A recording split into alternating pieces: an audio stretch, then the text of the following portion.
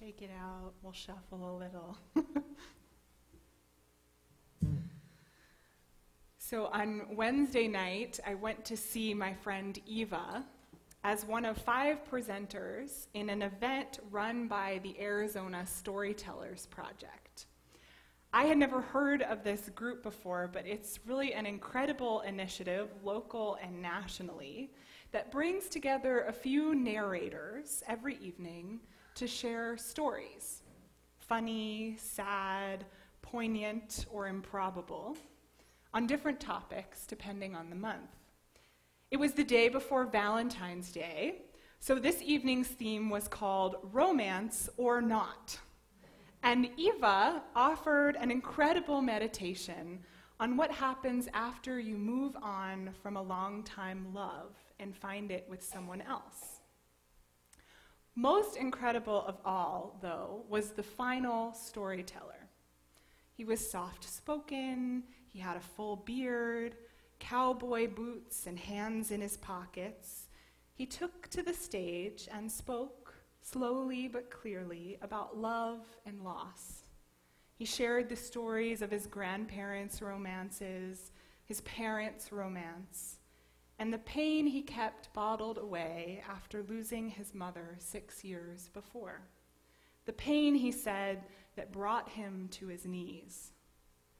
And then he told a crowd of 300 strangers about meeting his girlfriend at a CrossFit gym, drawn in by the tank top she wore, which depicted, of all things, a techno dance party DJ'd and attended by cats. He thought, someone wearing a tank top like that, I gotta go talk to her. And after the loss in his life, which brought him to his knees, he said his girlfriend had helped him heal, had filled him up with love. And now, he said, clearly choked up with emotion, he would drop to only one knee and ask her to marry him. And then out he walked into the audience, pulled out a ring, and waited with the 300 strangers in the room as we all watched her say yes. I was beside myself. I had never witnessed a public proposal before, certainly not a public proposal of such magnitude. It was very exciting. And I've actually always found those kinds of displays, at least when they're directed to me, a little overwhelming. My parents, I think, they're probably watching right now, they can confirm or deny, got engaged mid-conversation in a traffic jam. It was very routine. And yet, there was something electric about witnessing a public declaration of love in that way, of being a part of a ritual which would mark these 2 human beings as uniquely sacred to one another. So imagine my surprise when, as I read this week's portion of Tetzaveh, I found a similar public ritual of commitment, when Aaron and his sons are consecrated as priests. Now, thankfully, as far as I know, no proposal has followed the outlines of this particular ceremony. They get all dressed up, they slaughter a bunch of animals, and then Moses paints the blood onto Aaron and his sons' ears, their thumbs, and their big toes. Hopefully nobody has ever done that to prepare to ask someone else to marry them. But though this ritual might feel primitive or different, certainly not the way you'd profess your love to anyone today, it was, in its own time, a form of consecrating a special relationship between the priests and the people and God. And this type of ritual, like the public proposal, has its own importance. It's a way of inviting others to bear witness to a sacred connection.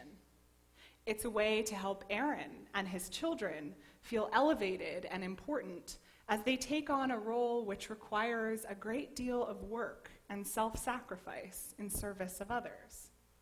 And it's a way to make manifest the shared values of the whole community. But what this Torah portion comes to teach us, I believe, is that life cannot only be a series of elaborate rituals and public pronouncements. It feels amazing to receive a big yes in front of everyone. Whether it's as leaders of the community, as the newly affianced, that is a word, by the way, or as all of us might receive that big yes in our daily lives. The times we win athletic scholarships or Employee of the Year, the promposal or the elaborate date night or the magic family vacation, the accolades and recognition and affirmation that we are oh so special. But we cannot live in the big yes all the time, though our society often tells us that we ought to. The Torah tells us something different, because after the description of Aaron and his sons' elevation to priesthood, we immediately read about their task. V'zeh asher ta'aseh el hamizbeach, kvasim b'nei shana shnaim leyom tamid. Now this is what you shall offer upon the altar, 2 yearling lambs, leyom tamid, regularly, every day, tamid, always.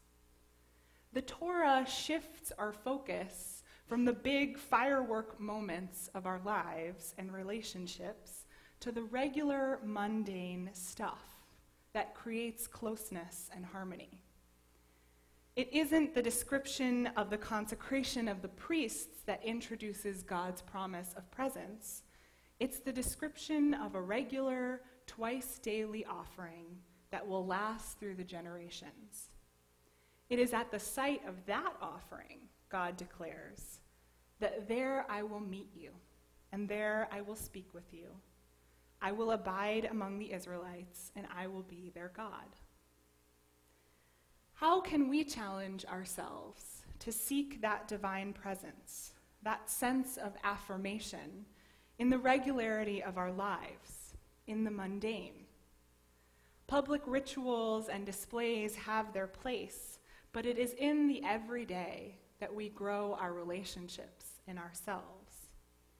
For the priests and the Israelite community, it means daily sacrifices, korbanot, from the root for closeness. We too can cultivate that sense of drawing closer to the people around us, to the best within ourselves, to our own personal sense of compassion and affirmation and accomplishment. We do it as our ancestors did, through practice, the lighting of a fire each and every morning and every night. So this Shabbat, I pray that we find ways to begin to cultivate that practice of affirmation for ourselves. And if we are so blessed as to experience those down on one knee, 300 witness kind of moments, may we receive them with gratitude. May they call us to sacred responsibility. But may we, in all those other interstitial moments of life, the days and days between public rites of ascension, keep our own fires lit with the constant, simple, daily work it takes to express our love for others and ourselves and the divine which abides among us all.